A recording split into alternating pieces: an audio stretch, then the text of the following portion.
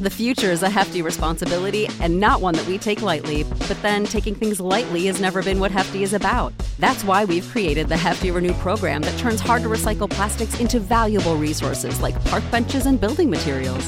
To participate, simply fill up an orange Hefty Renew bag with accepted items, tie it up, and drop it in with your regular recycling. That's it. It's that easy. It's time to rethink recycling with Renew. Particular valued resources may vary by geography. More info available at heftyrenew.com. My Family Thinks I'm Crazy, a podcast where I, your host, try to give you some tips on how you can explain all this weird, wild, crazy conspiracy stuff to the people you love most. Because that's what I've been trying to do for the past 10 years with no success. I've been telling everybody that our government is shady, but every time I do, my family thinks I'm crazy.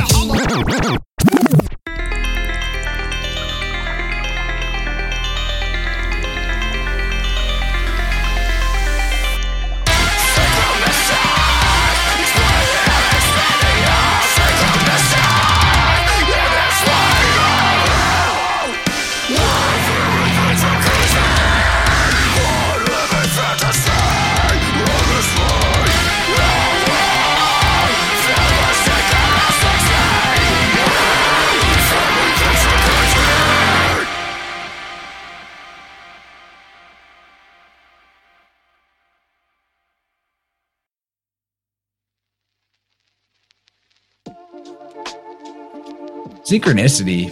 This is a topic that I want to bring some nuance to, which is that I don't think it's all good. I think that Team Dark has ways of maneuvering chess pieces to create synchronicity in our life and draw us on wild goose chases or even destructive directions, just like our guides or our daimon or whatever, personal angel crew, ancestor supporters, whoever they are, or all of the above. They obviously line things up for us in a positive way and miracles happen, but how do we tell the difference? And what is intuition? Because when you're not fully aware of what intuition is and how it works, we're trying on an unconscious level, or our soul level is trying not to take too much of this bullshit in and not go crazy from it. Not become the Borg, not assimilate to the hive mind. It's our deepest threat, I think, is to lose individuality to the hive. And so, with that in mind, if you're prying open your chakras with a crowbar, and then you're going into the cubicle every day, you might not get out of the cubicle.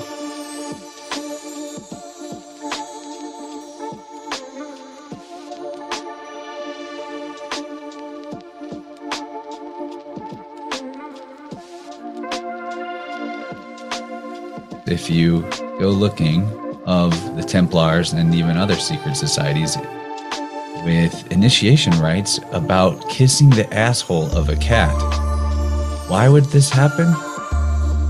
And were cats not very important as a religious icon in ancient Egypt? Is the Toxoplasmosis parasite known by the royal houses? They know that it doesn't affect their people the way it affects their slave race. Is it something that you have initiates do so that they're more... Because, okay, we need to back up. What's toxoplasmosis? Maybe not everyone knows about it. It is a parasite that causes reckless behavior and attraction to cats, among other problems. Yes, I mean, my friend Alex Stein, host of the Conspiracy Castle podcast, I think he definitely has toxoplasmosis. It's not true that the consensus reality is an illusion. What's an illusion is that you have any external control over it. You got one thing, and that is your vibe. Period. Frequency, vibration is what the universe is. Consensus dream are the waves and ripples and artistic expressions of us interpreting that frequency and vibration. But since all we have any agency over is our own frequency, our own vibration, our own coherence, that's also the only thing that can influence the external reality at all, which is a reflection of the inner. Like the alchemical statement that from the inward doth the outward roll, and in the inmost dwells the utmost soul. That's what we got to keep in mind. That's the secret.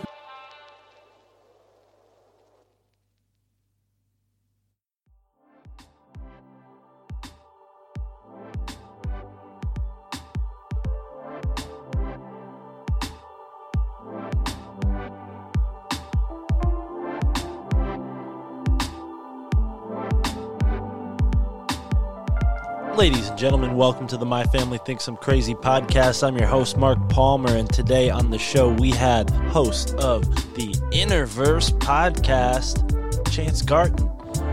I had initially found out about Chance through a friend, Lindsay Sharman, many months ago.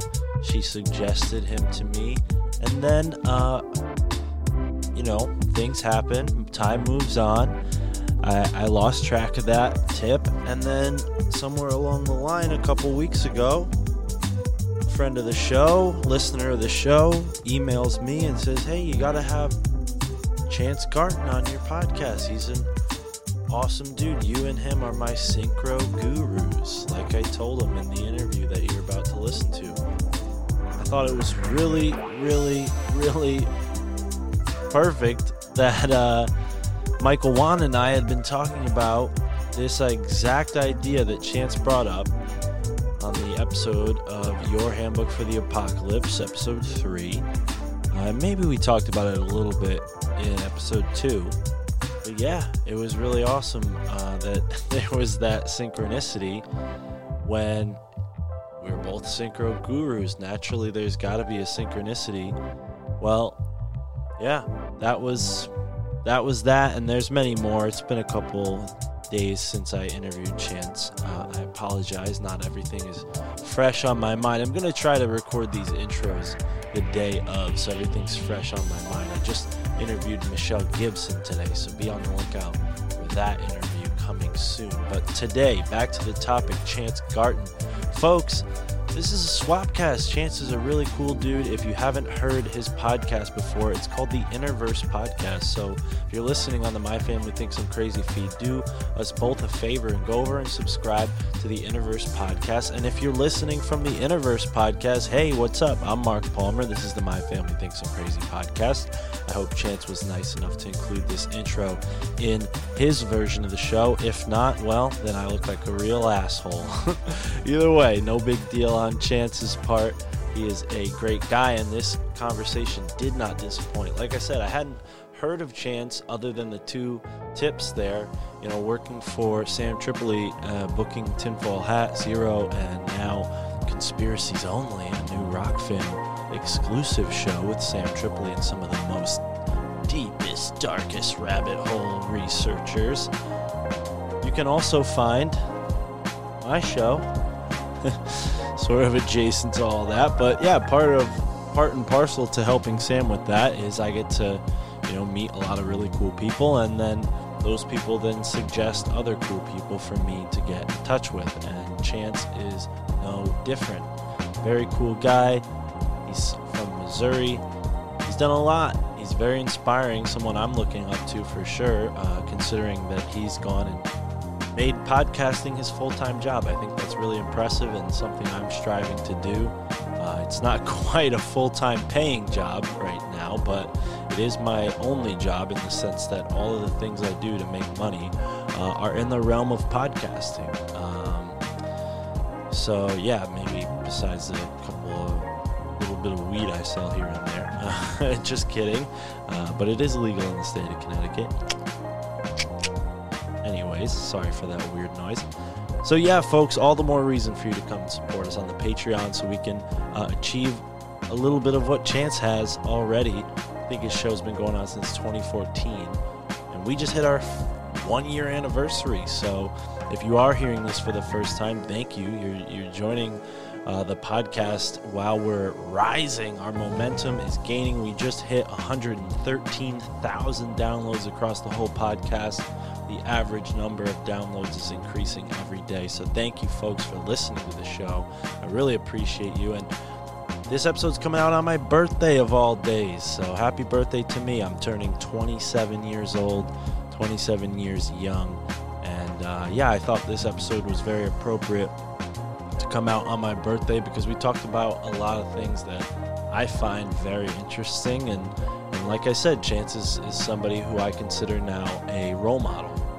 Everything he's done with his podcast is really cool, and I encourage you to check it out. And again, if you're already aware, if you're already down with Chance and you haven't heard of my podcast before, check it out. We just threw everything on YouTube. All the audio is on YouTube now. Not that that matters. I'm sure they're going to censor the shit out of us, but that's the benefit of the RSS feed anyways, because it doesn't happen when you're hosting the podcast yourself, right? So that's what we're doing here. We're not letting YouTube host our shit. So thank you for supporting this independent platform, an independent podcast brought to you by an independent dude who's been independent his whole life. A black sheep, some would say. Someone who's a little bit on the fringe, a dweller of the strange and paranormal. Some would even say my family thinks I'm crazy, and it's really, really becoming less and less true because the world is becoming so crazy that I think that they'll eventually come around. But I gave up. I think I'm putting my energy on podcasting, and I think if they want to listen, they will listen. So if you are listening and you know me from outside of the podcast world, and you know me in my real life, hit me up. I'd love to find out if any of my friends or family are secretly listening to my podcast. Consider it a birthday gift. And yeah, if you do want to show us some love or show me some love for my birthday, sign up on the Patreon, patreon.com/MFTIC.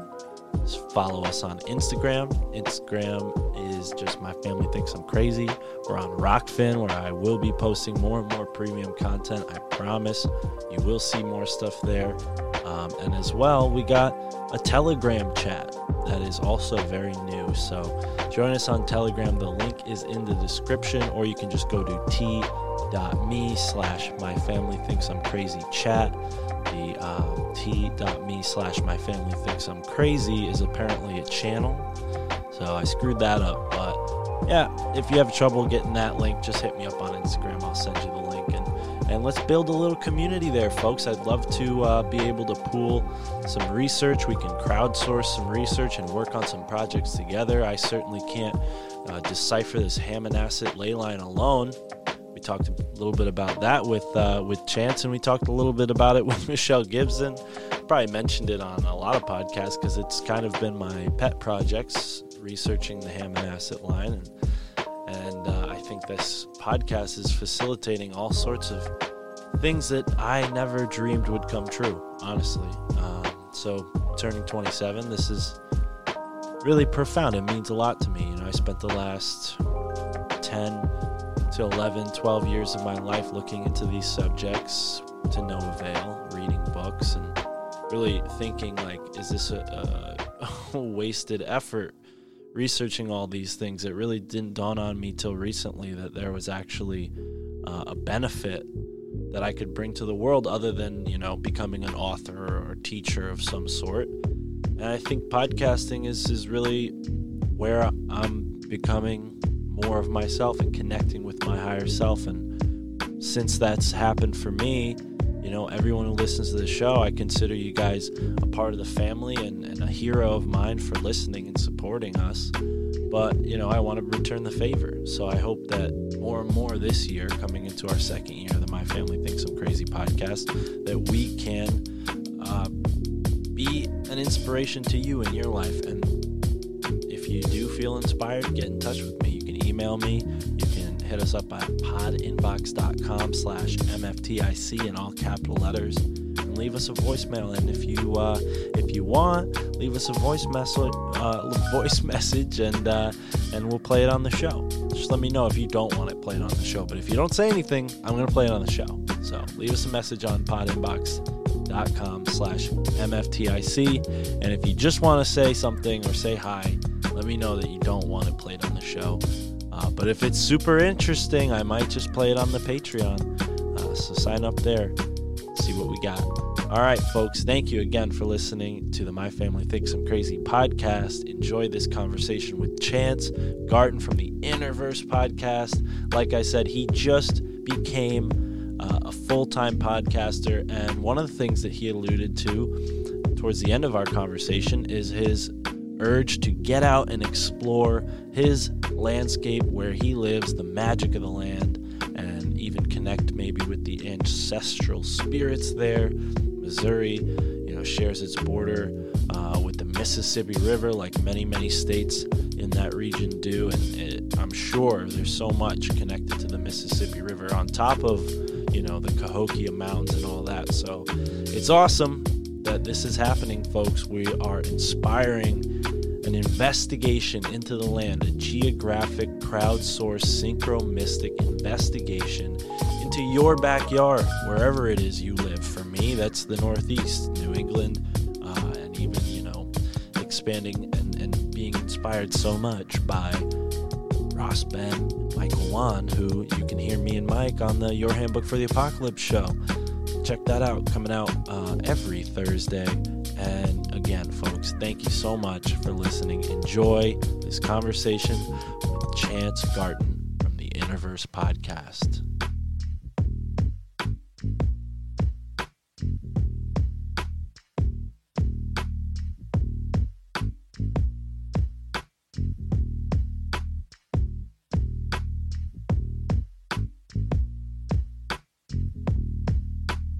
Ladies and gentlemen, welcome to the My Family Thinks I'm Crazy podcast. With me today is a legend. Someone told me that he is a fellow synchro guru. And when I heard that, I said, wow, we got to get him on the show as soon as possible. His name is Chance Garton. He's the host of the Innerverse podcast. And they are, I think, episode 255 right now. Is that correct, Chance? It depends on how you count. But you're up there. You're up there. You're in the 200 and something. And I got to say, when I took a look at your RSS feed and took a look at your show and listened to a couple episodes, I was very impressed. I'm very surprised I hadn't heard of you before. Michael Wan and I, someone who you've had on your show, just started a new podcast together. And a fan of that show reached out and said, hey, you and Chance are my synchro gurus. I'm like, who is this guy, Chance? So without further ado, Chance, welcome to the show. How are you today, bro? Hey, I'm really good. I'm wondering who said that, but putting me on a pedestal next to Juan is, I don't know if I'm all that yet, but I definitely like to get into the synchro stuff. That dude is the hero for me. I look up to what he does, that whole wizard / artist / completely free model of the Aquarian positive aspects. Like, I'm all about Michael Wan, looking to have him back in November to do some calendar deconstruction and rhythms of nature reintegration. It's going to be cool. Yes, the 13 moon cycle. That's something that him and I have been talking about here and there. Well, let's go back. Speaking of time, when did this all begin for you, Chance? I mean, were you, like myself, a black sheep, kind of an outcast, interested in this stuff from an early age, or is this a more recent interest that's developed? This is, I think, around, actually, it was like the whole 2012 thing. Something changed in me, even on the 21st, that day. And maybe there was a bit of a build up to getting interested in occult things leading to that, but not so much. But after that 2012 year passed, 2013 really just brought in an entirely different me that was more the true me. I had some pretty amazing, expansive experiences where I kind of stepped into a lot of the things that I know now from a research perspective and an experience perspective. There was like this short-lived time in 2013 and into some of the beginning of 2014 where I was just intuitively on the same par as where I'm at now. And then I had to kind of, in that place, I had this vision of what I needed to be doing in the world, or what my purpose was and how fun that was going to be. But it required that I get into the dirt and do some building. And that's what I've been working on since 2015 is when I started the show. But I was definitely heavy into researching conspirituality in a more and more extreme progression every year since 2012. The podcast was originally, Innerverse was originally about wanting to demo how really incredible artists who were following just their soul's purpose for being in the world and living from their creativity and off their creativity. I wanted to bring those voices to the people and show how we don't have to be part of anybody else's matrix. We can actually just trust that the leap of faith will have winds to carry us if we are doing the right thing for ourselves. If it's the real fun, if it's our real mission, if we're giving permission to other people who see us to also live their highest purpose and have the most fun in life, then we get all the unseen forces you could imagine coming to our aid to show up right when we need this or that and keep us there. But I knew that, and I wanted to show that to people. But then I had to go through some dark nights of the soul while making all the various serendipitous connections online and through the work of being a podcast host to eventually help me be there myself and trust that I could be there myself on the fully supported off my own creativity thing. So that's been a big journey and so much learning. And now it's a bit of how there's these 7-year cycles or something, but I've circled back around to the point where I'm just living from the intuitive knowing, and the research side of my life is just kind of for fun. And it does give plenty of heaps of gravy to pile on to the intuitive stuff, the synchro stuff. I mean, to be able to notice all the connections and everything at all times is just super fun. It shows the whole fractality of life, but that's kind of where I'm at now. I'm just in it, man. I feel like there were these phases of getting my head above water, remembering who I am, what this whole dream is, and then sinking again, forgetting, and the wrong kind of sinking, right? But that was all definitely fuel for the growth, because sometimes if life was just comfortable, you know, if cooties didn't happen, maybe some of us would have just stayed asleep. Or if 9/11 didn't happen, maybe some of us would have just been like, you know, normie life is good enough. But it's not, and we have plenty of reasons to know why now. Yeah, for sure. Your story is resonating with me. 2012 was the year I graduated high school. So those 2 years before high school, you know, ending were significant. Getting into smoking weed, becoming the captain of my wrestling team. These kind of events in my life really, to me, facilitated my intuition. Did you have any components like that in your early days that maybe facilitated this intuitive sense that then carried you on through the following years? Absolutely. The Green Goddess was a big part of it. Right on. Discovering her was huge, because that substance, I think we're getting a little too carried away with it in society. And I don't mean that society doesn't need it and it isn't a healing tool, but it's like black, dark matter. I don't know how else to put it. It will just, if you don't all harness the fuel that's in that thing and all you do is just take it in and the potency is just going up and up, it will actually just start dissolving things you don't want it to dissolve, in my opinion. So I experienced a little bit of that pendulum swing, but at the point where I really needed it and I was super locked into the left brain, I couldn't have enough cannabis to break through some of those mental blocks and barriers and get creativity sparked and flow state and relaxation and all those things that are so crucial to being in balance. So that was a big part of it.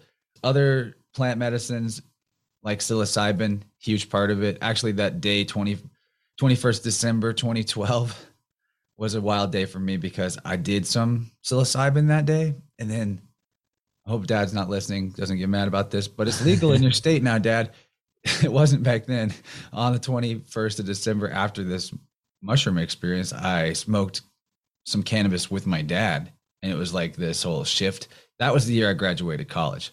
So that was the shift. College just made me feel like I was in an extended high school experience. Right. And I never really was like, well, now I'm a man or now I'm grown up. That never felt like the case during college. It was like a big delay of game, in my opinion. There's some good things out of it, I suppose. But that point of, puffing a few of the magic dragons with the dad was like a huge change, because now I was seeing us as equals, as both adults, and it was helpful, very helpful.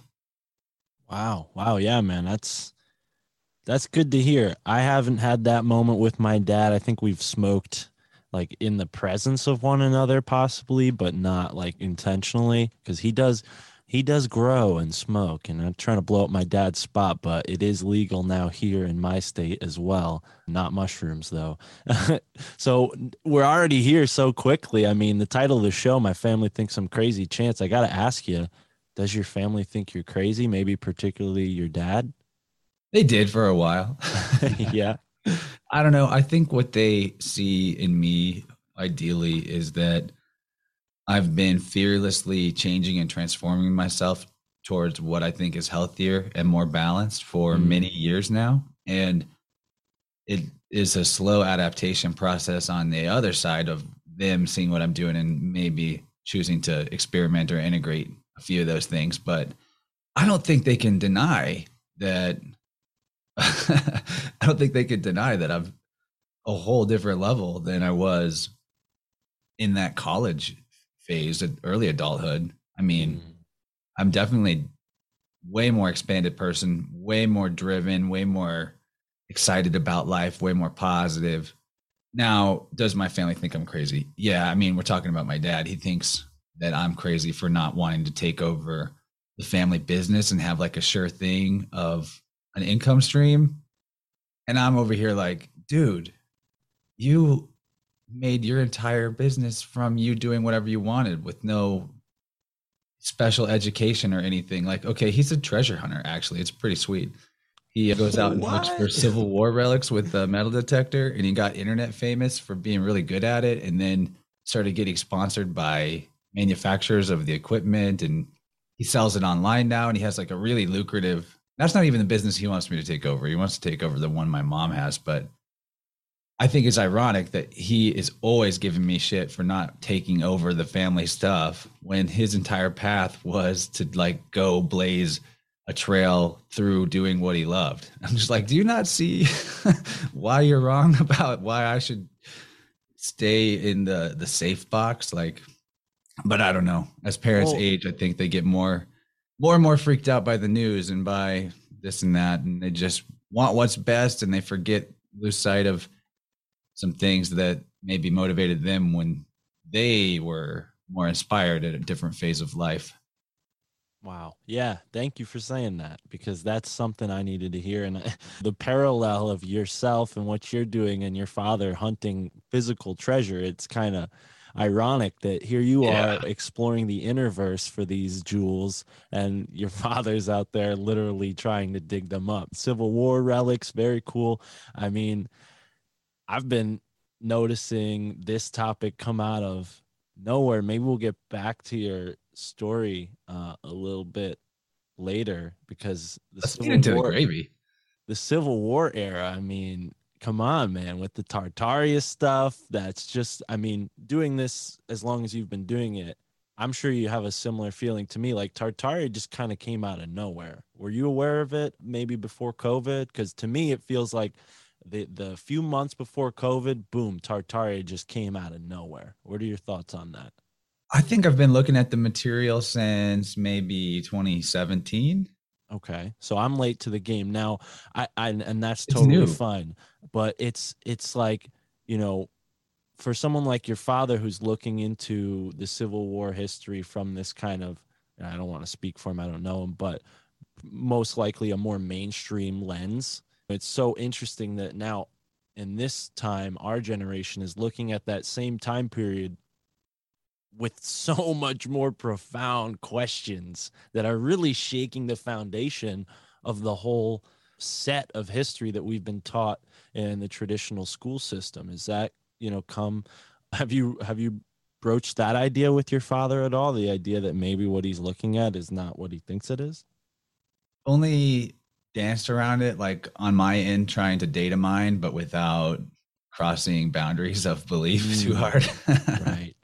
So in data mining from him has been very revealing, because I think that it just supports the idea that the whole Civil War story is completely different than what we're told. Like, and I'm not one of those everything's Tartaria people. I think it's just become a catch-all word for the whole global civilization. But really, if humanity was more generally enlightened at some point in history, which it looks like we definitely were, maybe for most of the time, and this is just kind of a weird blip.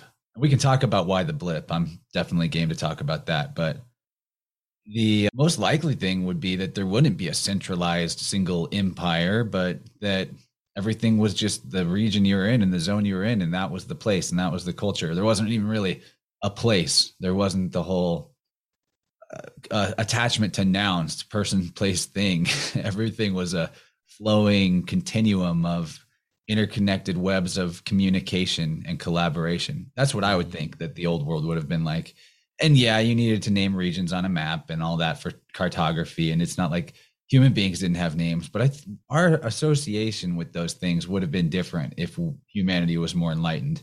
Because for me, part of the path of getting out of all these mind boxes that the cats have been jumping into all around us and getting trapped in, we need to not identify as things at all and stay in the process, because that's the flow state.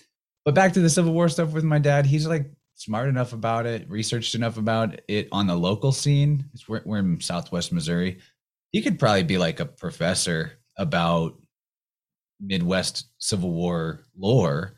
But a few interesting tangents about that would be, first, a lot of the things that he has found were in areas in contradiction to what the story or the narrative said you would find or where you'd find it.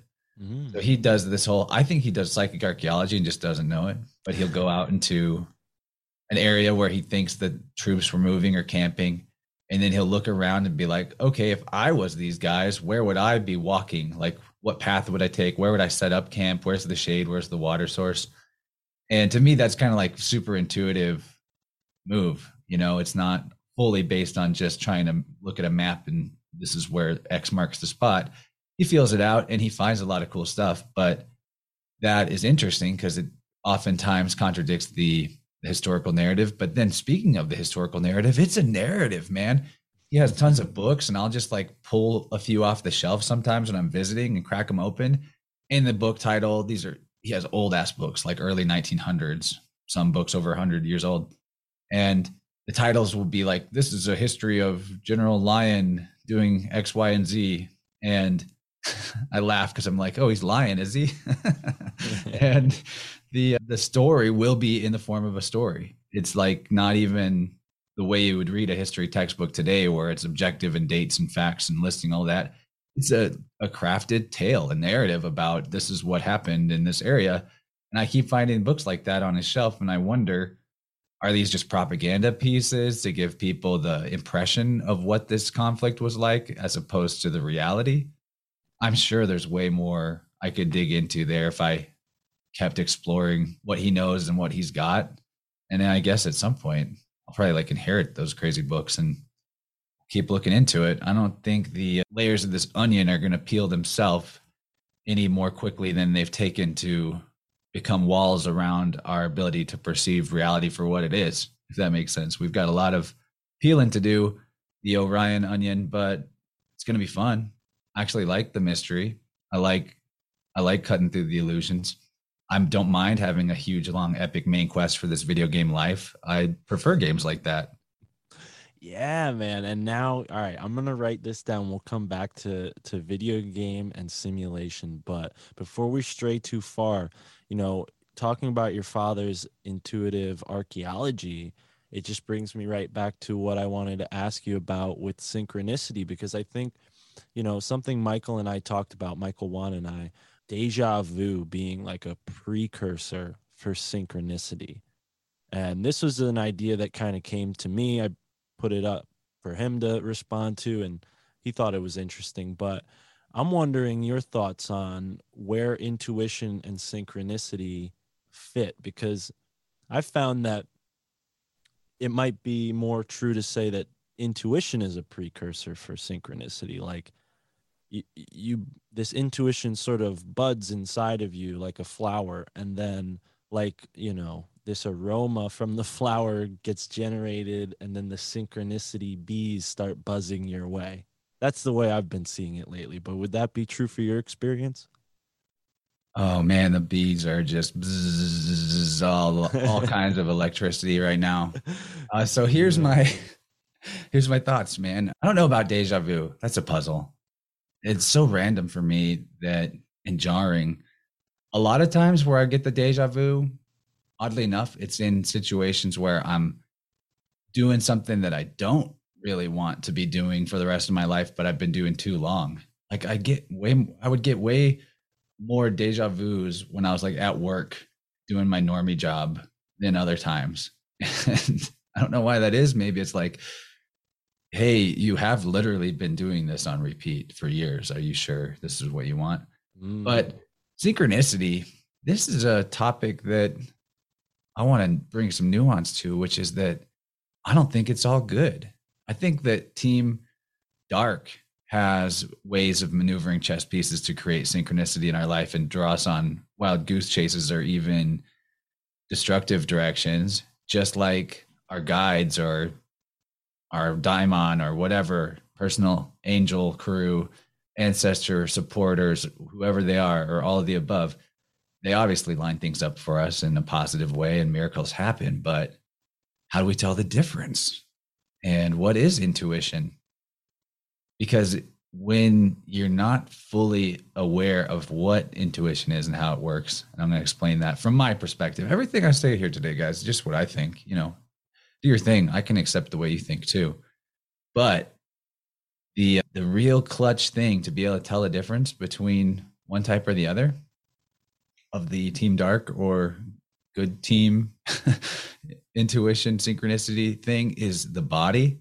So the more clear you can get about the communication signal from your body to your mind and through feelings, the more able you're going to be able to tell, like, this is the right synchronicity to follow. And that's something that is a distraction at best, or even like a derailing.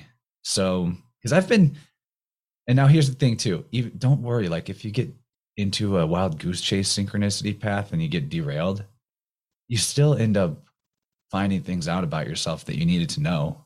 One of which is like how to not get derailed. There's this idea that comes from the book, The Never-Ending Story, which is that, this is my interpretation maybe, but that we have the power to make any wish come true in this life or this dream. But the real trick is to know what the right wish is. What do I really want? And because if you wish for something that's not really what you truly want, you'll get it. And when you get it, you will lose part of who you are to get it. Because what you wish for. Yeah. Super true. So how do you get into tune with what you really want and what the best wish is for you at the time? Definitely get into communication with the body. All of life is this network of feedback webs. This is my new phrase for it, feedback web, because cyberneticists have been telling us about feedback loops for a long time and programming that idea into our mind, because the way that they control humanity, just the same as they control machines, is with circular logic feedback loops. If you look, Juan pointed this out really well the other day during Lindsay Sharman's One Day of Brightness event, which is that if you look at false matrices, they always are, their existence is justified by self-referential circular logic.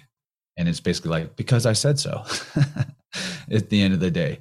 And nature doesn't work in that type of, they call it a feedback loop, but it's really like a line that returns to where it began. Just like that idea about if you keep walking forward on the globe, you'll eventually come back to where you stood. Has anyone tried that? I don't know. Is that real? But what the body is supposed to be, and it's a fractal of the whole cosmos, of course, is a feedback network, a feedback net, spider web. And every part of yourself should be in clear communication with every other part of yourself. And in having that channel open, then whatever needs to flow to change, to bring healing to something that's off or needs detoxified or whatever the case may be, wherever the static is, the appropriate parts of the body that can help with that are going to be right there ready to go, and everything's going to work itself out. But if your entire system is running on this CPU style, everything routed through the brain, and the brain's not even paying attention to what's being routed to it, the mind, instead of just a more holistic trust level communication of on the feeling side, where you're really just tuning into feelings and not trying to figure them out so much as just going with the feelings that feel correct. This is key and clutch, and part of, I think, the hack to, other than obviously like extreme mindfulness of health and doing some on purpose, assisting your body to detox and getting into it, work with people who are like aura technicians, which I'm doing now myself with people to remove energetic blockages and tangles in the field on the electrical level. You do these type of things in conjunction with being super forthright about how you feel about things. Like, we've been trained by New Age, New Cage for many years now that just positive vibes only. And look, it's always the half truth with these things that are there to keep us down under the guise of being helpful. Yeah, you want to focus on what you really want and you want to stay positive for sure. But if you got something festering inside you and you're struggling with it and you just hold it, you don't express it, it doesn't even necessarily have to be to another person. One of my favorite people told me this the other day about venting into a voice message on the phone and then just listening back to the message, and the level of being able to, first, you got it out, and second, someone's hearing it and it's you that's hearing it, but you're now shifting from the person feeling stuck in that energy to the observer of that energy. Completely changes the whole game. Yes. So to get your inner communication network running again, this is part of the challenge of overcoming the age of cooties and all the other things going on right now and that have been afflicting us for a while, but it's super possible. And once you make the switch, when the flip is on and everything's talking to everything inside you and you're expressing everything that's inside you to the outside all the time, full time, it's like being invincible. I don't know how else to describe it. And that's where we all need to get to. And this is the real nature of the flow state and how you get into remembering who you really are, that this is all a dream, that everything is for your enlightenment or your entertainment or both, and stay there and never forget again. Because I think that's what we need to save the world, is to get there and never forget. Yes. And this idea of the observer that you bring up, I love that, man. Because to bring back the green goddess, every little hiccup in traffic that's pissed me off and caused me to go outside of my higher self and then just, go through that routine of F you, maybe this isn't true in Missouri, but on the East Coast up here in Connecticut, the traffic's pretty wild. So it gets like that. And it's always the green goddess cannabis that brings that feeling of reflection, where I look at my actions maybe 10 minutes before or even an hour the day before, and I think to myself, is that really how I want to conduct myself? And then I make a productive change mentally. And I think, using cannabis properly is something I haven't done. I've definitely overused it. So, now I'm considering a lot.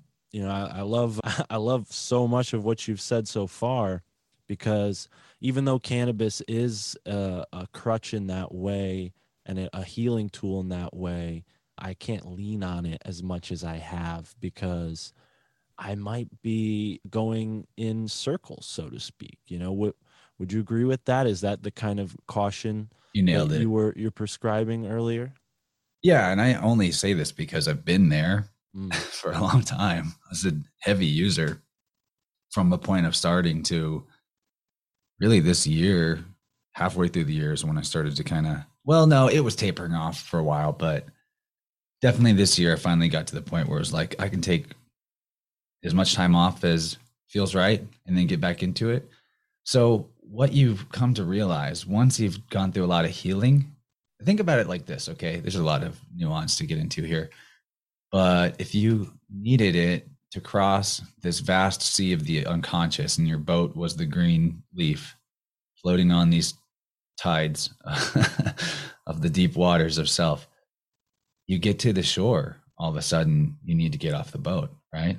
Maybe you'll cross water again at different parts, but the tool that got you there isn't the same vehicle that will get you through a different terrain. And you need to be an all-terrain vehicle here. So think about it this way. If you felt way better because cannabis was helping you heal from stuff that was so broken, what about when you're not broken anymore? What does it feel like to not be on it? It feels great, actually. So there's this cool new level you reach where it feels good to not be on cannabis as much as it used to feel good to be on it. It's a paradox. And so you keep that in mind and it will help. But just also, I know you'll get it. Everyone out there will get it. It's not like you're doing crack. But it can be a looping that Dave thing. Chappelle feeling, in the movie Half Baked when he's going to rehab and everybody gets pissed at him because he's there for weed. Exactly. But okay, so to address the loop thing, my thoughts on it, I am quite sure I picked up elements of this idea from Seven Beaumont, Secret Energy, a long time ago on a series he did called The Keymaker. So much gold in there. Go back to it. Keymaker series, the original. So good. In the first episode of it, or maybe it was episode 0, he talked a lot about cannabis and some deep stuff. And I think the best way to paraphrase what is relevant here is that any substance like that that's psychoactive, it's opening up.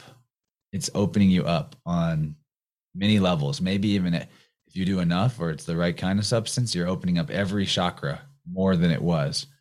Because you've been in defense mode, you've been closed, communications are off, compartmentalized, the walls are up, right? Armor.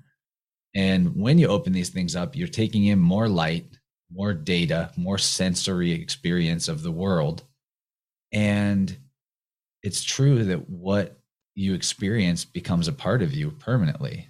And one of the reasons why we get so closed off when we're in a phase of life or we're doing something repetitively that we really don't like, or we wish we didn't have to do, we're closing ourselves off and distracting ourselves and kind of evacuating ourselves spiritually and going on autopilot through that stuff because we're trying on an unconscious level, or our soul level is trying not to take too much of this bullshit in and not go crazy from it, not become the Borg, not assimilate to the hive mind. It's our deepest threat, I think, is to lose individuality to the hive. And so with that in mind, if you're prying open your chakras with a crowbar and then you're going into the cubicle every day, you might not get out of the cubicle because you're taking in the energy of the cubicle at high levels, and you might feel better while you're there and it's kind of more interesting and neat for some reason, or you're just more relaxed about it or whatever. But there's all that. And then there's the reality of, like, if you've been on it full time for a long time, you really don't know how sharp you are off it. You might feel like I'm doing great while I'm on it and everything's going great. And it probably is. But especially if you've done a lot of healing since you began the cannabis journey, you don't know how sharp you are off it. I just will say that, like, your sword is being sharpened through all of those experiences of getting more whole. And now it's time to wield it. And I don't think a samurai would choose to get super baked before getting into a sword fight. Maybe some really good samurai would. Maybe at a point that won't be a problem anymore. Or maybe if you really love sword fights, you would, because you want more sword fights in your life. So check it out. If you think about times where it was great to be on cannabis all the time, what were you doing in those times? Where did it never really get in the way or trip you up? To answer that question for myself, I got into the music festival scene, and that was a big part of me discovering who I really was, and that creativity was my spiritual path, and I didn't need anyone else's. And so in that type of world, a 4-day weekend, camping, music, friends, art, all of the good stuff, I can smoke so much. I can do dabs. I can do all the heavy duty stuff and more. But then like if I bring that level of intake back into normie world, it's a problem. I can't do it.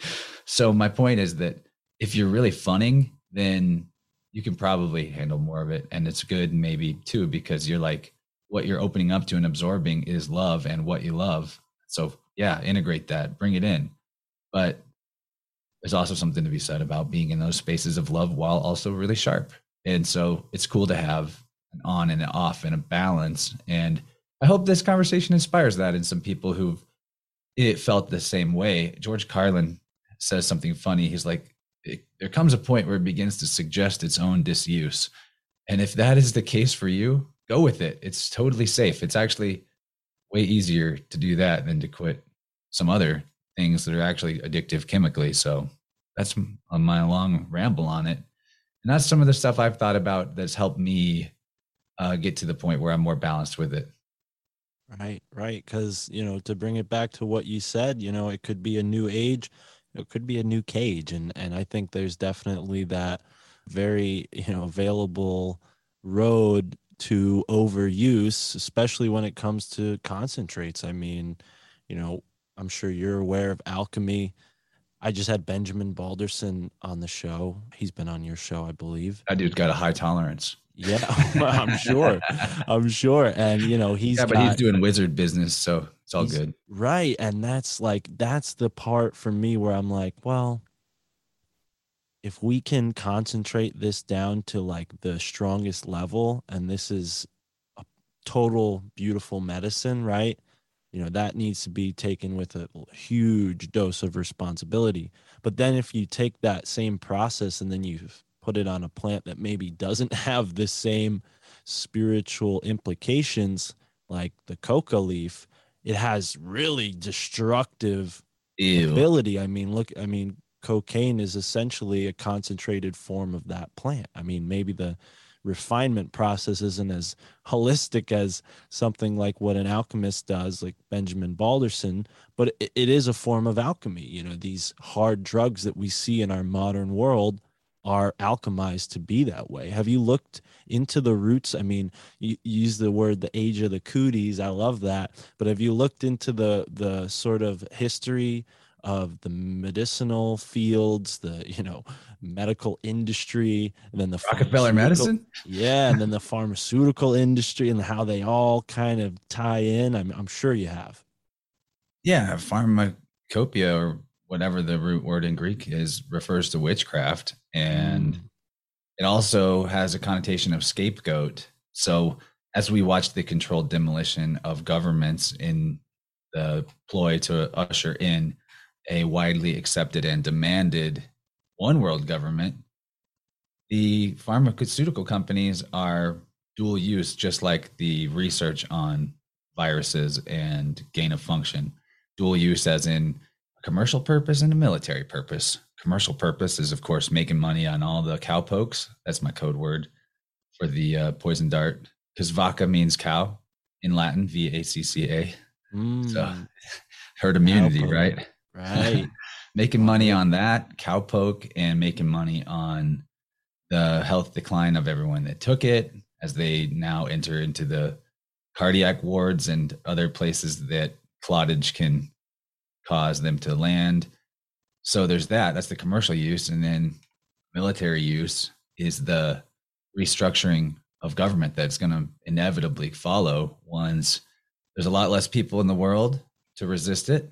And the thing that they didn't count on, I think, is that they're kind of eroding their support for a one world government by killing those people. I don't want people to die, but I know that some have and more will. And it's a harsh reality. And I don't think it needed to go this way.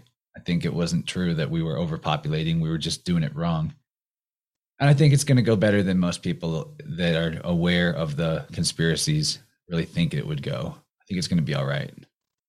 I share that same optimism with you. And I think it's because, and you can appreciate this with the many years of studying you've done, it's a matter of knowing, and they rely on our ignorance to a large degree. And as you really put it out there so eloquently, they're, killing off their own, what do we want to call them? I mean, they're human beings like you and me, but I tend to think that we all come here for different reasons, and some of our vessels, if you will, are filled with light bodies that are at this high frequency, and some are maybe like new to the game and are young souls, so to speak, and are more able to be pushed around by these nefarious Team Dark players who are aware of the actual laws of nature.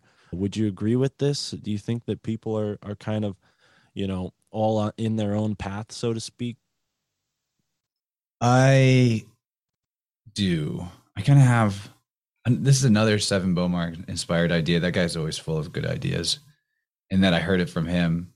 I'm sure it's not anyone's original idea, because these things that come through the real gnosis, not pop culture, dogma, Gnosticism, but the inner knowing, the intuition, the body communication thing, they come to all of us that are in the flow state together at similar time for a reason. It's because this is all one life force energy. And when we're connected to the life force energy, it tells us what we all need to be on in our own way and version of it. So why is this happening? Why is cooties a thing? I mean, whatever you accept about it, I'm more convinced that viruses do exist, but only man-made.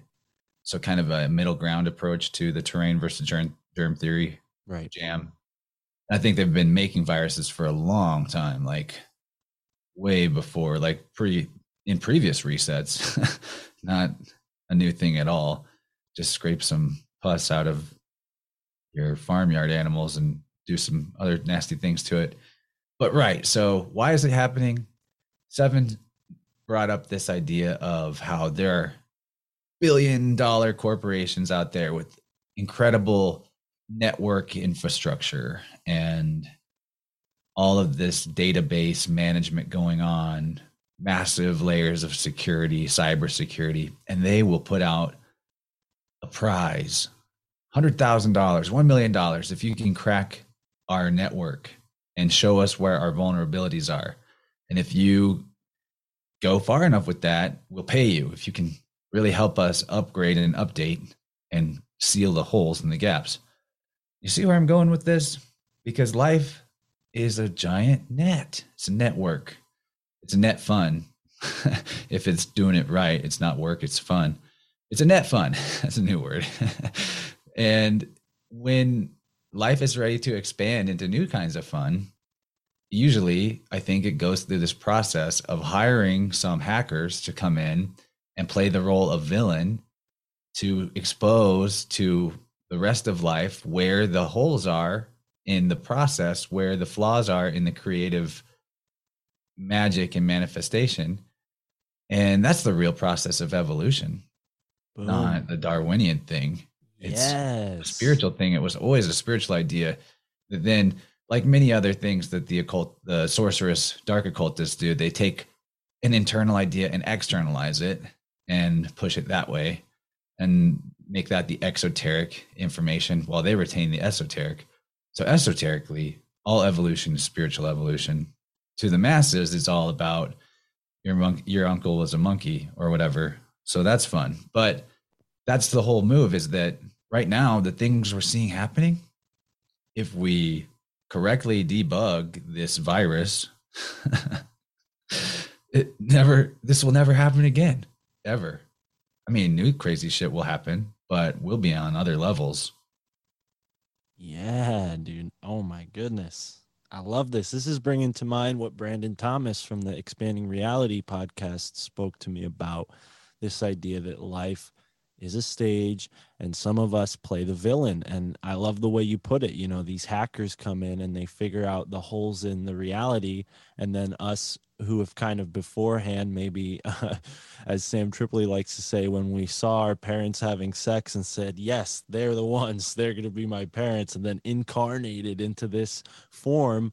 I think it wasn't just based on like, oh yeah, my parents were banging that way and I loved it. So I, that had nothing to do with it. I think it's funny Sam says that. I just saw him last night perform live, so it's off the top of my head here. But, when it comes to this idea of reincarnation and pre-life consciousness, I think there's a large degree of that, exactly what you just described. And maybe there are people who come into this life, this 3D, 4D reality, with the intention of, I'm going to play the bad guy, but that's in the grand scheme for the best. It's for the greater good, so to speak.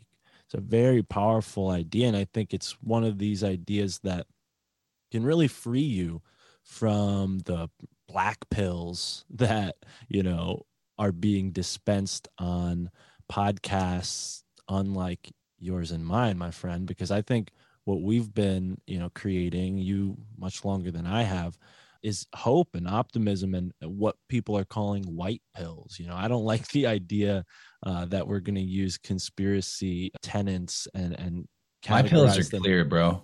Yeah. Clear pill. Clear pill. Invisible pill. No pill at all. I'm into scrapping all about getting that. clear. Yeah, I'm into scrapping that. We don't need big pharma to be a metaphor for truth. So, but either way, that aside, you bring up the idea of like them scraping off some pus out of a farm animal. Disgusting. Don't like to talk about that stuff. But since we're here, past guest on the show, Andreas Sigzardis, who is like a Tartaria kind of dude. He's definitely one of the main researchers I've heard talk about it. I need to scope your catalog to poach some please. By all means, me and you are going to have some calendar some like Rolodex swapping for sure. I'm in. But so Andreas brought up this idea of a place called Hogs Bay typically refers to a type of biological warfare that was practiced in the 15th, 16th, 17th century, where they would take pigs, bring them to a place, and because pigs carry all these different bacterias and maybe viruses with them, I'm with you in the whole viruses are man-made. But this goes to show a practice in history where they were using pigs as biological warfare. To me, that's like, wow, okay, this goes way back. And to connect it all to Tartaria, I mean, it doesn't seem like what we have now is the pinnacle of technological innovation. If anything, we're working with the scraps of some advanced civilization that was here before these cataclysms that guys like Randall Carlson and Graham Hancock are writing a lot about. Is that where your mind goes when you look at the Tartaria stuff and this idea of an enlightened age, or would you consider it more of like a 5D Shambhala, super heady in a different vibration? No, dude, it's right here. Right. This is it. The more clear you get about where you really are, the more magical things get, and there's more, you detect the vibration more, no doubt. There's a point where you feel the vibe, and if you start following it, it takes you everywhere. That's where I'm at, but it's also not another place. It's not somewhere to escape to. It's all about realizing that heaven and earth are the same thing. It's all one thing. And it's all perspective that keeps you separated, or lack of communication, if you go back to that metaphor. So you were talking about the using pigs as biological weapons. Just made me think of Monty Python and the Holy Grail, where they're launching cows at the French over the walls. Okay, so anyway, there's that. I think there's a real thread here to get into. It's hard for me because I'm still piecing this together, and a lot of it is pretty much largely thanks to my good friends over at the Weaving Spiders Welcome podcast, where I, as regularly as possible, co-host with them on Saturday nights. Check out that channel if you want the real synchro gravy. There's nothing like it. They're They're the real web weavers. I'm telling you, they need more exposure. So good. And one of the spiders, a recent addition to our crew, a guy named Slick Dissident. Well, at least that's his YouTube handle, Slick Dissident. He was a recent guest on my show too. We didn't get into this much on our conversation, but we're about to do more on it. But he is into this entire idea of toxoplasmosis and other forms of parasites being at the root of why humanity's in this vibrational dissonance between and confused about like how to best care for themselves and having trouble with it. Interesting.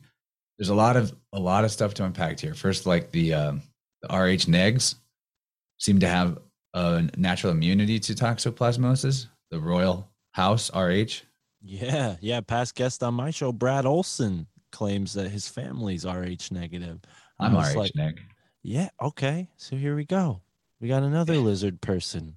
But not all lizard people are bad, folks. Let's remember they come in all shapes and sizes. Have some. I'm a regular respect for person chance. though. I have no lizardness. I'm like super hot blooded. Actually, I can project so much heat out of my body. Is that not right for keep lizard? going. I don't want to derail you. That's not. You offended me by calling me a lizard. Oh man, I mean it with love. I mean, I'm just kidding, dude. Yeah. So let's get further into this cat gravy, and I mean literally cat gravy, because where is the seat of this evil empire? Empire. Being the number 13. Pyre, the fire, the men of fire, the pyramid, the pirates, the masons, the skull and bones. Where's the epicenter of this? Vatican, right? But what is the name of the church? Catholic? Okay, now here comes where the weirdness comes in big. All right. And stay with me, everyone.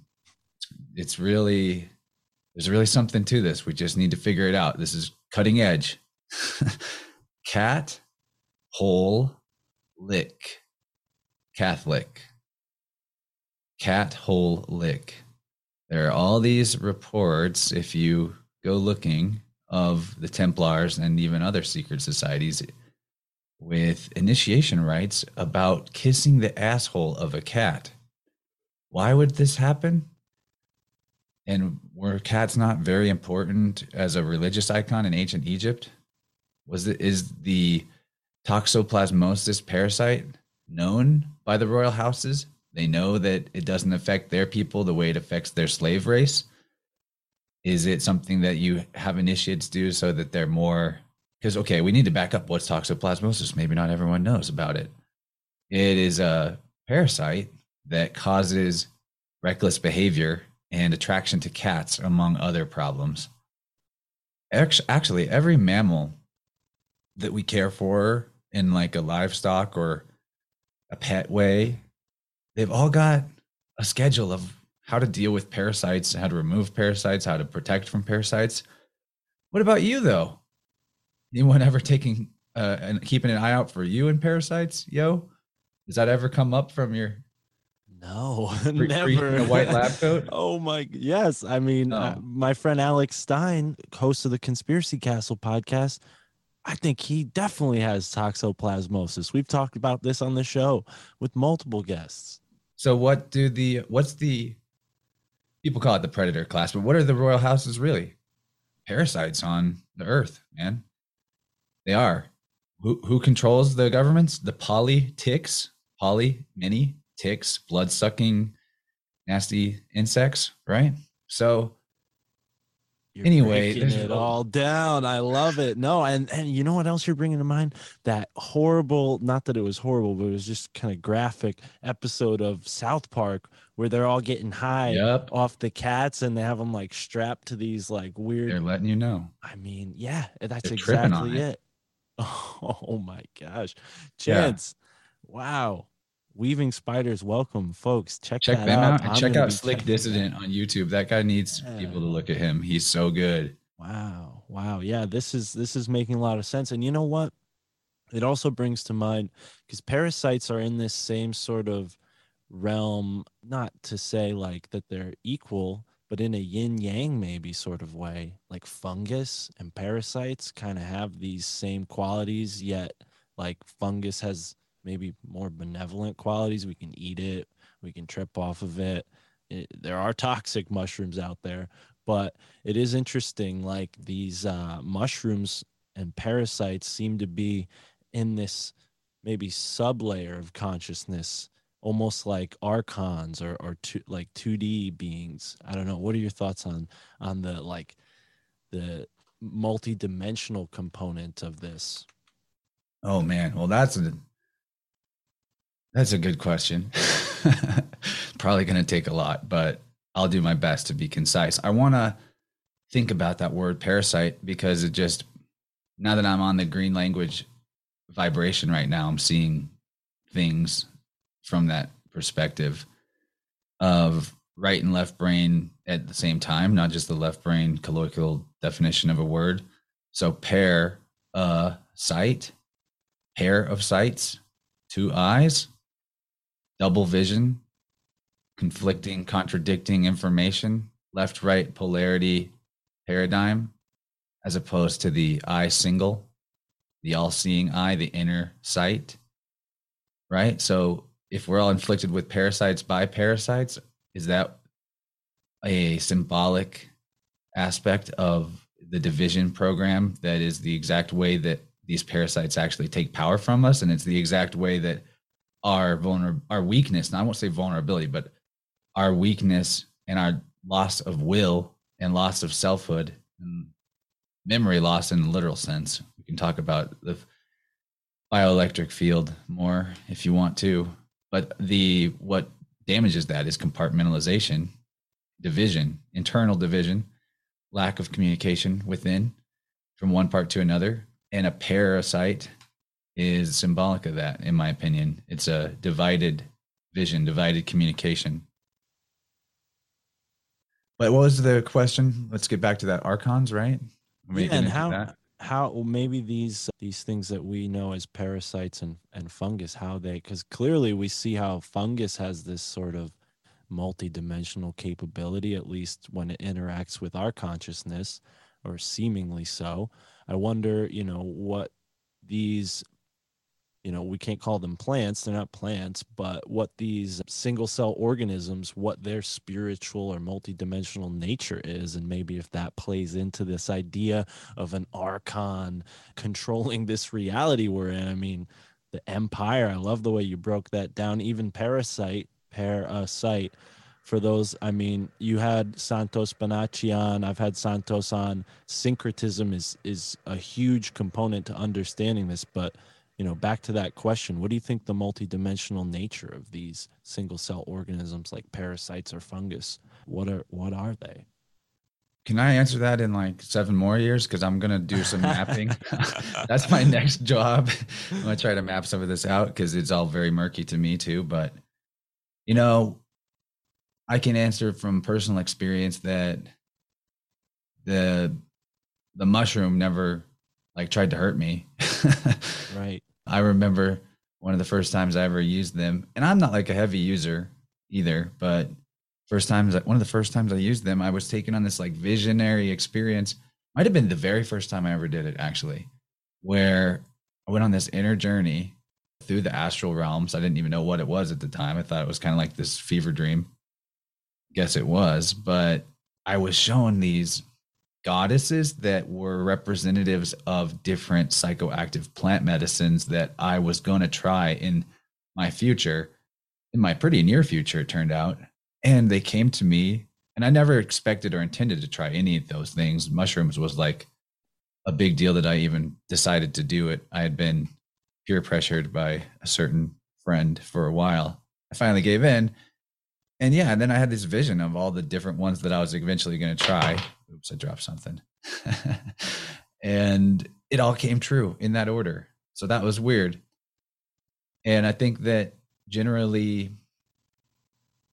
all good experiences, all for my growth. What we know about psilocybin that it does in the brain, after some recent Johns Hopkins University studies that came out, is that the blood flow between brain compartments is increased, and the barriers between compartments are let down. So your brain temporarily looks more like an infant brain where every part has blood flow to every other part, instead of having these more rigid wall-like structures that define our personality and our neural circuitry and the thought patterns and behavior patterns that we find comfort in. They're literally like grooves in the record of our gray matter, that these trenches, the flow of our life force energy or blood doesn't cross over these trenches. It just sinks into them or is blocked by them, so to speak. So the idea that mushrooms actually lower those barriers, to me, speaks to them being on a spiritual plane, more of a holistic type of consciousness. That basically, my thinking is that this is how we also change the world and influence the world and help other people, is that the mind or the consciousness that knows that the other is actually it, a part of it, will always have a vibrational superiority or coherence, so more coherence than the mind that thinks it's separate. And what we know about frequency and wave form dynamics and audio, DO, AU is gold, DO is God, sound is the golden God. But what we know about it is that when you have a harmonic vibration, that means a coherent pattern that stays coherent, no wobble. Then other vibrational patterns that are dissonant and off balance and wobbling and not in a perfected rhythm will over time entrain to the harmonic frequency and embed within it in a way that matches that rhythm. It's a strange thing, but that means that whatever mind or consciousness knows that it's whole and is in coherence with itself, then the dissonant energy around it will adapt to the energy of the wholeness every time. It's automatic. So being in flow, being in the fun, having the time of your life, these literally change the reality around you. They change other people around you.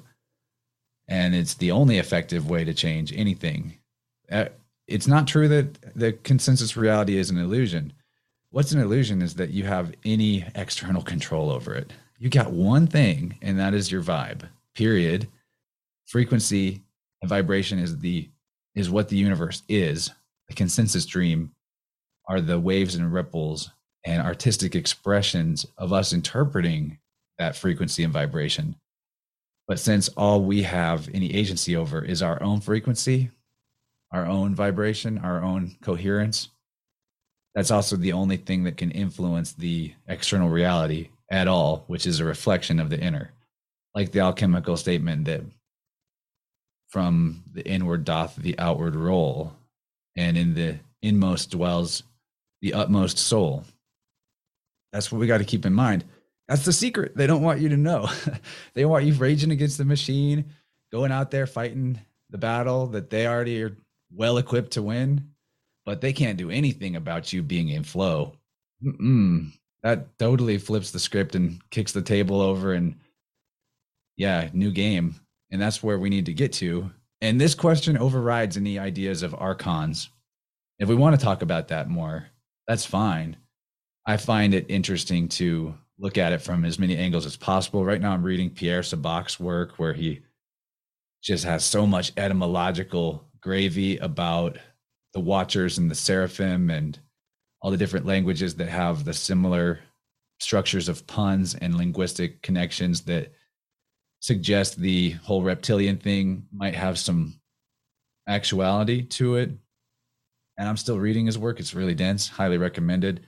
You need to buy the books from him. He doesn't do online books, no ebook, but check out Pierre Sabac. Pretty good stuff. He's been on THC recently, and Seven Bomar interviewed him last year on the Understanding YouTube channel. I think Pierre's got his own channel too, but reading his book, it's great. But on the other side of this, from my own etymological studies into words like archon and demiurge, I just keep coming back to human rulers, to royal houses, to men who set themselves up to be gods. And even the word God, in the original definition of the word, I'm a big fan of Webster's 1828 dictionary. If you want to get to the heart of what something was supposed to mean, or at least more original, maybe not still the original, but it's a good place to go. The word God, one of the definitions of God, is a prince, ruler, magistrate, or judge. A judge. And even back in the day, the word plea was pray. Like when you're in court, how do you plea? They used to say, how do you pray? Because you were praying to a God. And that's the game that's always been in place, is to make some people think that they're higher than others, and other people think they're lower than the high ones. And reality will conform to that belief structure for sure. But it's really not relevant to where we're going if we want to continue expanding into the good stuff, the infinite possibilities that life is actually supposed to be about. Yeah, right on. I mean, and I'll take it one step further. I mean, pray and pray, like the word pray with the E. I mean, we're becoming a form of prey in this spiritual warfare, as opposed to being a predator, and that's not to say that predators are necessarily bad. I mean, a lion takes care of its cubs, it takes care of its family, but it'll kill it'll kill its own kind, it'll kill other types of animals. Humans are no different in a lot of ways, but I think this idea of spiritual warfare, it's like we're born into this reality or this perception with the cards stacked against us, and then when you realize that the cards are like super light and you can just push them off and start your own game, things become totally different, because essentially we're all magicians, we can all create our own reality. But these folks who've gotten ahead of it all, the ever-present they, have just created a sort of culture through which their magic works best on us. And then by the time we figure it out, most of us, it's too late. Would you agree with that last statement there? Oh yeah, it's through the language, it's through the ritual, a bunch of.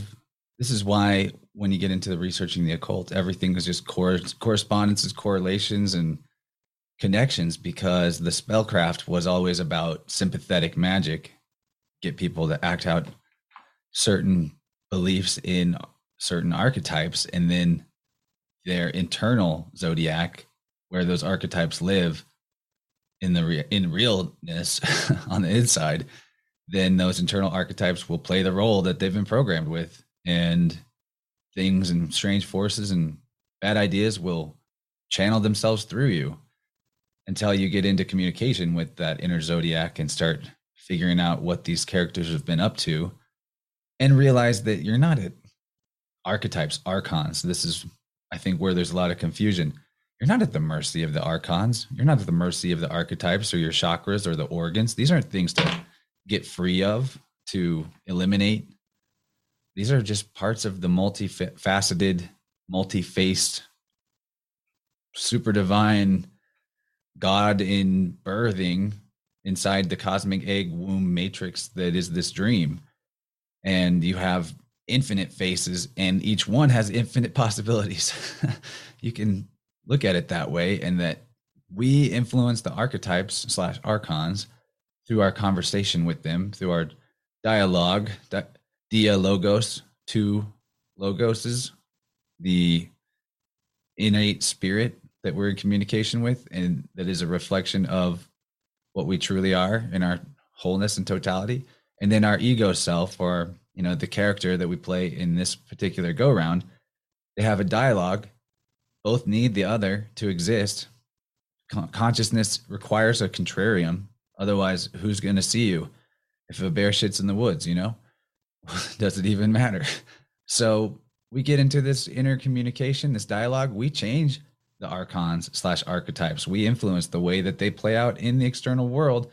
They go from being, tyrannical masters to the miraculous angels that show up on our path right when we needed them to, for the next stage of our expansion.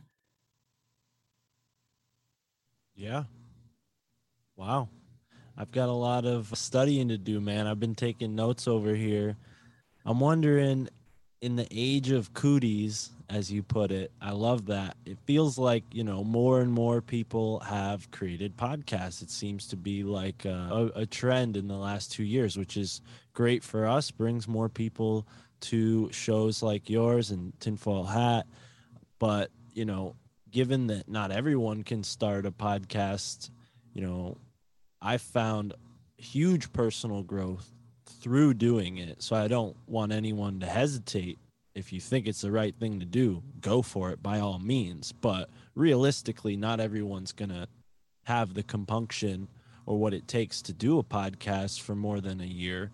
Do you think there are other ways that folks can sort of do what I think a lot of people achieve with a podcast, which is like an actualization of self? I mean, that's at least how I've described it.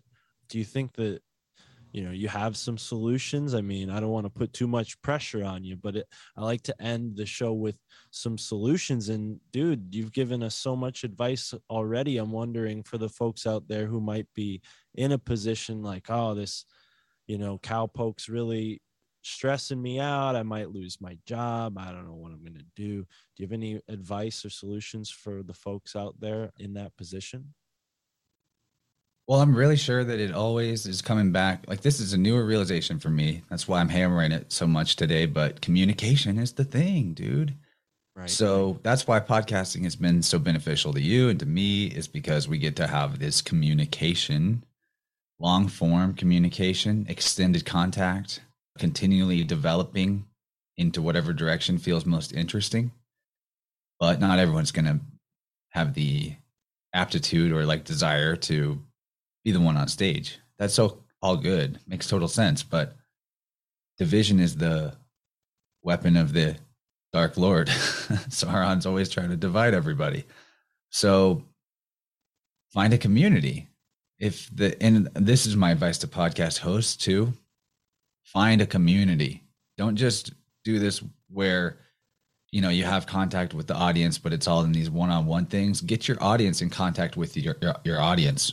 That has been the real key for me in expanding this year, is that I made a Telegram group and it just exploded instantly. And now there's just this super lit nonstop. It's like if you had a good live chat going on a stream, but it never ended.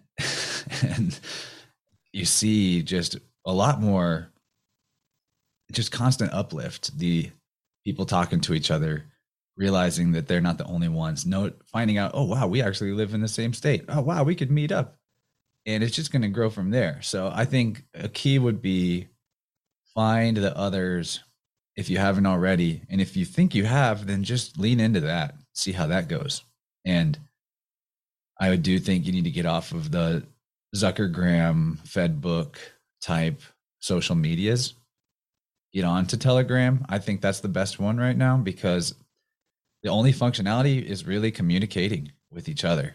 A group chat or a channel that updates for your content, or one-on-one or smaller group chats. What I think is cool is when a topic gets going and then the people who are really into it go and make a subgroup that's just them, where they go further. And now you've got an archive and you can use some functionality like pinning messages to like keep track of important stuff. And you have an archive of this dialogue, or maybe not a dialogue, maybe it's a trialogue or a hexalogue, depending on how many people are in the small group, that also holds onto your research like notes. And you're all sharing links, and there's no censors. There's literally no advertisement other than people, plugging their own stuff shamelessly, which I'm guilty of all over the place in various groups. But it's a different thing. There's not this whole like profile picture posturing. I mean, maybe in some parts of Telegram there is, but if you find the right groups and the right people, you're really just in for communication, even if you're kind of shy about it and you just watch. But get in there and talk. Get in there, express yourself. What hurts people so much that get into conspirituality, I think, is that they feel isolated and there's nobody to talk to about all the gravy that they're constantly ladling out of the internet, where other people are just stuck on cat videos. Yeah, hence the name of my show, man. And it's equally true if I called it My Friends Think I'm Crazy. But what's so cool is all of the friends I've made since really getting out into this world as a host myself, and obviously working for Sam kind of put the, hit the gas pedal to the floor and accelerated it really quickly. But, either way, yeah, man, I'm totally inspired. I mean, I've talked to you a little bit about the cooperative I started where we built a Which is community awesome. of I gotta say, podcasters. props, Thank you. dude. Well, thank you. But I'm so inspired by this idea that you're bringing up of Telegram. I mean, I feel like a fool for not setting it up already, because it would be great. It's easy. Yeah, all You don't maybe have to like fill out invited. 99 different fields of information the Yeah. way like to make a Facebook page. It's literally like you make a channel and a group and it has a name and a description and that's it. You're Right. done. So get in there, man. It's easy. It's like it's a breath of fresh air. It's like reminds me of the old days of the internet where we were on AOL Instant Messenger. It was just about chatting with people that you were drawn to talk to, and it wasn't about like how you're going to look to the world. But I kind of cut in. Can I promote my new show real quick? Please, yeah, by all means. All right. So Innerverse was not enough. One show a week just wasn't cutting it once this whole community thing started to really materialize. And inspired by the more freeform shows like Weaving Spiders Welcome that I've been a part of, I made a new one called Vibe Rant. It's 2 words, Vibe Rant. It's play on the word vibrant, if you didn't get that. Some people do, some don't. So what we do there is I usually have a guest, but it's like no format restrictions, no rules. And my main goal is to have some belly laughs and fun. And also, we'll talk about interesting stuff, but it's usually like me and a specific guest or two. But then we take call-ins and voicemails and people share memes with us. And we run all that through Telegram. So people in the Vibrant Telegram channel will leave a 2 or 3 minute voicemail or ask a question of us. And we play that on the air live, or we give them the link and they just call in with us for a little bit. And it's kind of partially about helping the people who have felt invisible not feel invisible, or having, I realized like Seven Boomer also taught me this. You really can't just do this work and there's nowhere for anyone to land. If you're about more than just entertainment or infotainment, if you're about actually making some changes happen and ripples, you need a place for people to land. And I didn't really know how I was going to do that with the limited resources available to me. And then Telegram came into my awareness and it was just like, here's a place to land. And then I was so inspired that Vibrant became a thing. We're on episodes, we've done 6 now. I had a really fun one with Matt Landman a couple weeks back, but that's on Wednesday night, 8 p.m. to usually later than 10, but at least till 10 p.m. typically, but no format restrictions. Maybe someday it'll be a short one. I doubt it though, because we get so into it. It's a live show. It's on my YouTube channel, Innerverse Podcast. I've kept it all on Rockfin and YouTube currently because it's more video oriented. I haven't been putting it on my RSS feed. So I'm sure there's people out there that follow my stuff that still don't even know that Vibrant is a thing, but it is really fun. I'm already like wanting to do 2 a week because it's so fun. And it's like way less intense on the production side. Not that Innerverse is that intense anymore. I've gotten really good at my templates, but yeah, I'm really loving it. It's super cool to be doing both now. I feel like I can really get into the more serious gravy on Innerverse and the deep research and the type of guests that like to be in that environment, while now also having a place to honor the intention from back in the day that was my podcast host intention, which was to like highlight creative people and artists and have fun and do it free expression style. I lost sight of that a bit during the onset of Cooties, especially because it was like, well, it's going down. Shit's hitting the fan. Which side are you on? I had to really go deep onto the conspirituality aspect of what I'm about. And it's good that I did. It helped me connect to the right people. But now I want to have fun and I want to bring levity to the space because this stuff is way too serious and we need the laughter. We definitely need the laughter. It's healing, super, super healing and easy, low pressure. And you still get the gems and jewels and nuggets of great awareness out of it. And another new thing I'm doing, because I just can't get enough of making videos for all of us to connect over and to see how we're all connected through, is mornings I put out a oracle. I call it the Innerverse oracle. So I draw 3 cards off of I got this really inspired by Michael Wan, because last time we talked, he said he drew 3 cards from 3 different decks every morning. I was like, I'm going to do that. And I started doing that. And then I would share them in Telegram, and I would leave like a little 3 or 5 minute voicemail about what the cards meant. And then the voicemail started getting to more like 10 minutes. And then they turned into videos over Telegram. And then I was like, I'm just going to do them everywhere. And so now it's a live stream in the morning where I cover the 3 cards, and it's averaging more around 20 minutes each morning. But it's really wild how they flow one day to the next, how they reflect the sky clock, even though I'm pulling random cards out of 3 different decks, how each card tells a story with the others, and how the people that come in the comments or they respond to it in the Telegram channel are like, yeah, I drew that card today too. Or that's exactly what's going on in my life, the dynamic you just described. And it's proof that if we're in flow, then we're all in the same know, like G and O. And I say that those who flow together know together. And it's a real thing, because the flow state you're tapping into, this inner fire, the spiritual energy, is life force energy, and life is one. That's the thing that there is one of. It's one life force energy, all interconnected in a web. So when you're keyed into it, you're literally feeling the same feeling as all the other people that are connected to it and not disconnected. And it's the disconnected people that are trapped in illusions and misinterpreting what they're feeling and being attached to a story over listening to or experiencing and perceiving capital R reality. Now, if we can get into that a little bit, because I remember you said towards the beginning of our conversation something about you prefer to call it perception versus reality. Is there a stipulation there that you can expand on? Well, maybe I'm paraphrasing, but you said something that made me remember that. Maybe I'm just having a stoner moment right now. No, it's okay. It's good to address. I mean, it's a paradox worth addressing, which is that we all have our own perspective on truth. Okay. And there's many ways to describe truth accurately, but there's no way to actually describe truth totally. The Tao that can be named is not the Tao. And there is some objective shit that the truth is not. So we get really tied up in the scene, certain natural law teachers and things like that. And I was there too for a while. They're like, this is the only thing that is the way to look at it. And this is the truth. This is the truth. But actually, you could come up with a whole cartoon storyline that was still containing as much truth as the deep hermetic philosophy teachers.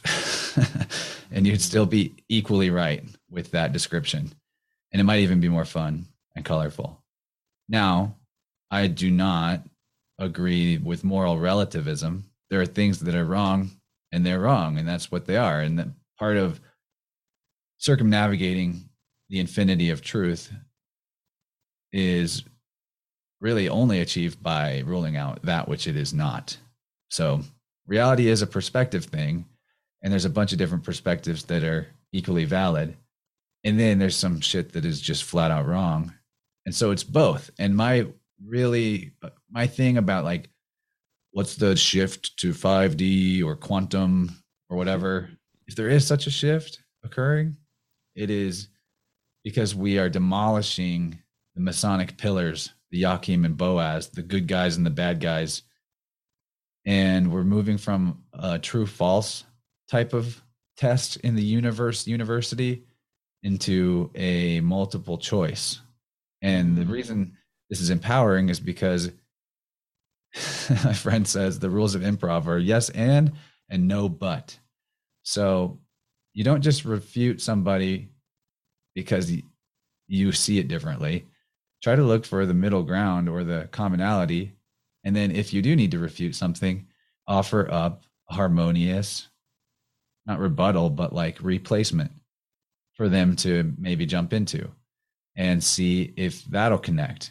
But let's definitely get out of the I'm right, you're wrong. You know, if you're right all the time, what about left? What's left? Yeah. What are you leaving behind? What have you left behind by being the only one who's right?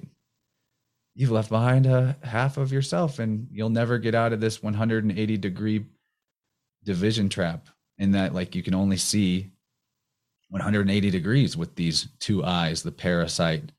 But if you get into your inner eye, your inner sight, just like someone who's practiced meditating can tell you things about the room that they're in with their eyes closed while they're in the state.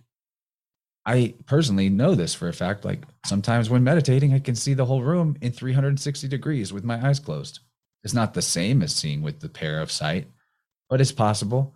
Blind sight is a thing. Look into blind sight, training kids to see while blindfolded, all very real.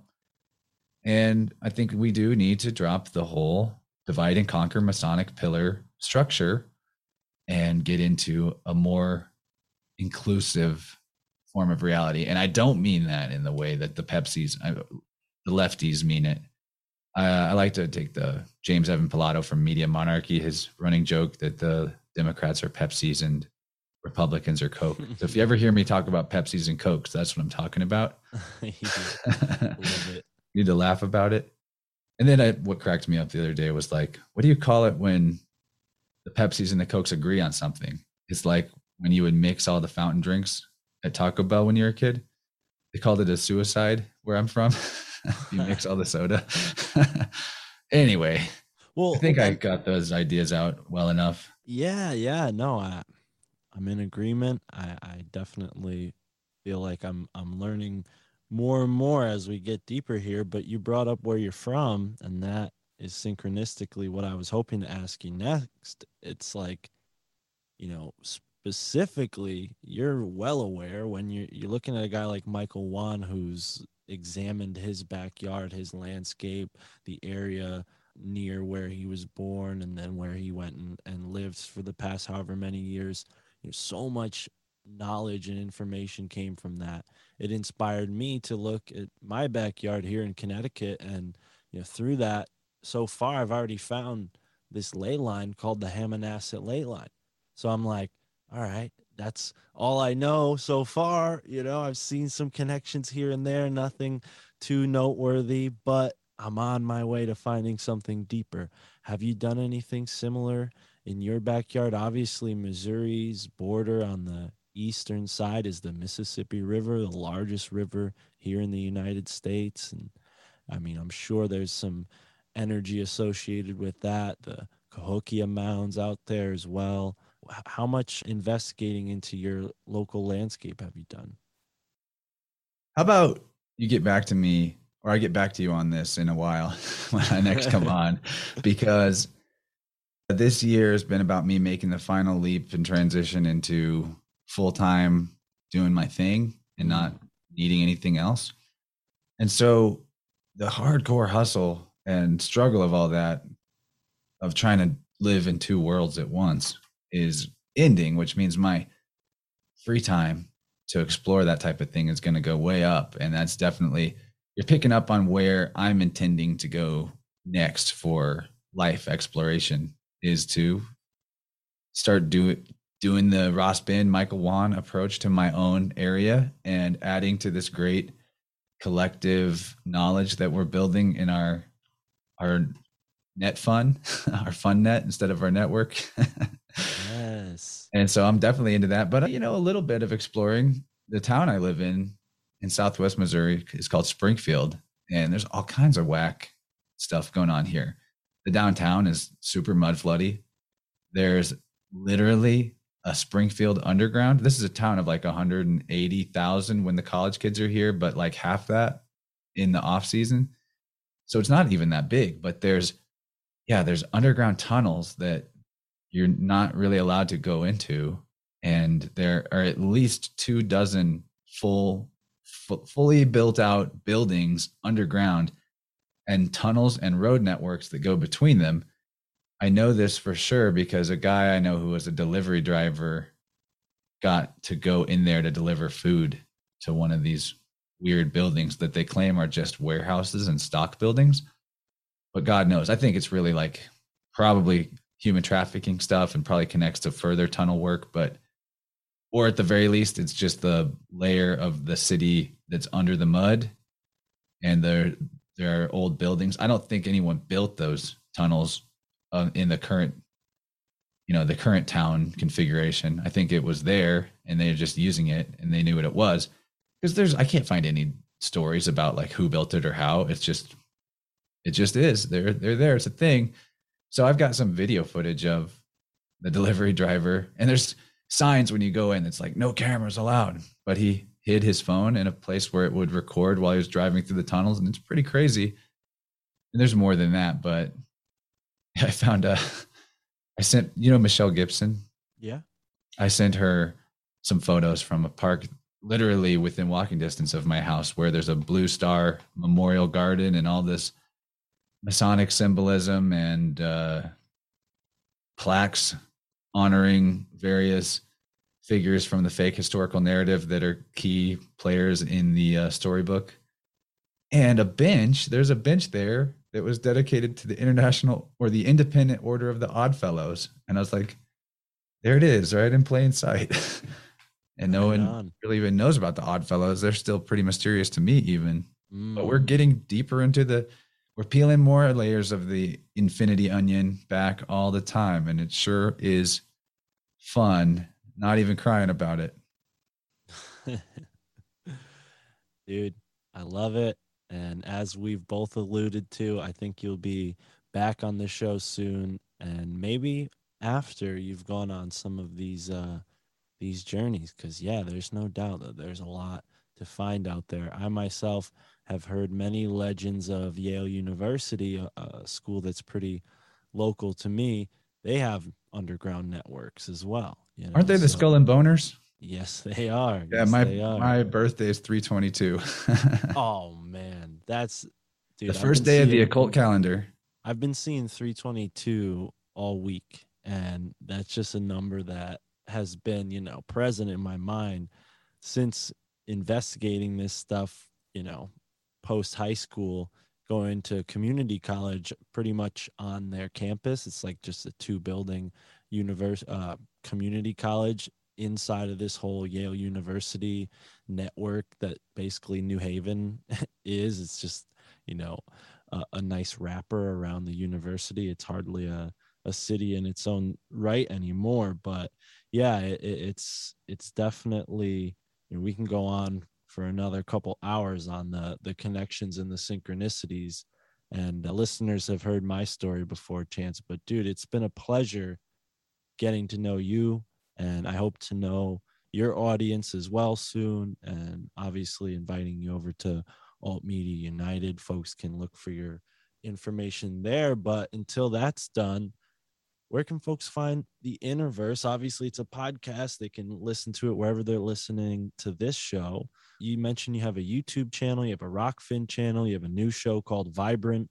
Tell us, and then the Weaving Spiders web, right? So unless I just plugged everything for you, do you have anything else going on? Anything I missed? Yeah, I got one other plug. So innerversepodcast.com will take you to everything Innerverse podcast related. Cool. My YouTube channel and my Rockfin are going to have the extra videos that I've been doing in the morning for the Universal Oracle. Those are really good, I think. I mean, they're helping me to do so. And the Vibrant shows are also on those channels, but Weaving Spiders Welcome is a separate YouTube channel. I'm not on every episode, but I've been trying to get in there every time I can. They go live on Saturday night. And I also have been doing aura repair work for people using sound. So I can do this remotely. Would love to. I've done some stuff out there where you can find me talking about it, like with Lindsay on Rogue Ways. I talk about it in depth, but using tuning forks and some other tools, I am able to diagnose areas where you've got some blockage in your plasma field, the bubble space, the aura around you, your egg, and get your body aware of those blockages, release them, and then get you in a more full state of inner communication with yourself. And there's a lot of benefits to that. And we probably don't have time to talk about that in depth, but I just want people to know if that sounds like a modality they'd like to try, they should contact me through Telegram or through email or through a social media channel somewhere. Just put it out there to me that you want to do it. I don't have like an intake form on a website or anything. Really just want the people that are invested in making some changes to come check it out with me. And I'd love to do a session. I'm actually getting ready to do one right after this convo. And it's great. So I wanted to plug that because it's part of what's also helping me not need other forms of jobbery. Job, Book of Job. So there's that. And innerversepodcast.com for the history of my show. And you can get the extended episodes, the 2-hour versions on Patreon or Rockfin if you join one of those platforms. Right on. Yeah. And thank you. This has been super fun. I loved it. Really good flow. Dude, yes. And I expected it. I read that really nice message from, I think his name was Jeremy, but I hope I'm not misremembering that. I'll get it right in the intro or the outro. But yeah, man, as soon as I sussed out your show, I was like, okay, this is going to be great. And dude, I'm excited to work with you more in the future. And thank you so much for sharing your time with us. And the aura repair. I got to definitely talk to you a little bit about that off the air, so don't go anywhere. Folks, thank you so much for listening to the My Family Thinks I'm Crazy podcast. Support Chance, show him some love. And if you're on Rockfin, you can get our premium content, both of us. So just go over to Rockfin. There we go. Rockfin's making it happen. And yeah, it's really on the helpful blockchain, but you know what? It's a new community and I'm rocking with it. So take it easy, folks. Thanks for listening and enjoy the moment. All right. Thank you for listening to another fun, fantastic episode of the My Family Thinks I'm Crazy podcast, a podcast produced independently by me, all myself, with the help of my lovely girlfriend, Tara, who is kind enough to co-host and help me organize my life in many, many other ways. So shout out to you, my love, and thank you again for listening to this podcast. It's my birthday, and I would just, really feel like I missed out if I didn't share that with you guys, because this podcast means so much to me, and all of the love I've received so far in the form of emails and comments and likes and subscriptions and all of this stuff, it really just means the world to me. So thank you so much for listening to the My Family Thinks I'm Crazy podcast, and I hope you stick with us and check out the bonus content that we got on the Patreon. Thank you very much, folks. Peace.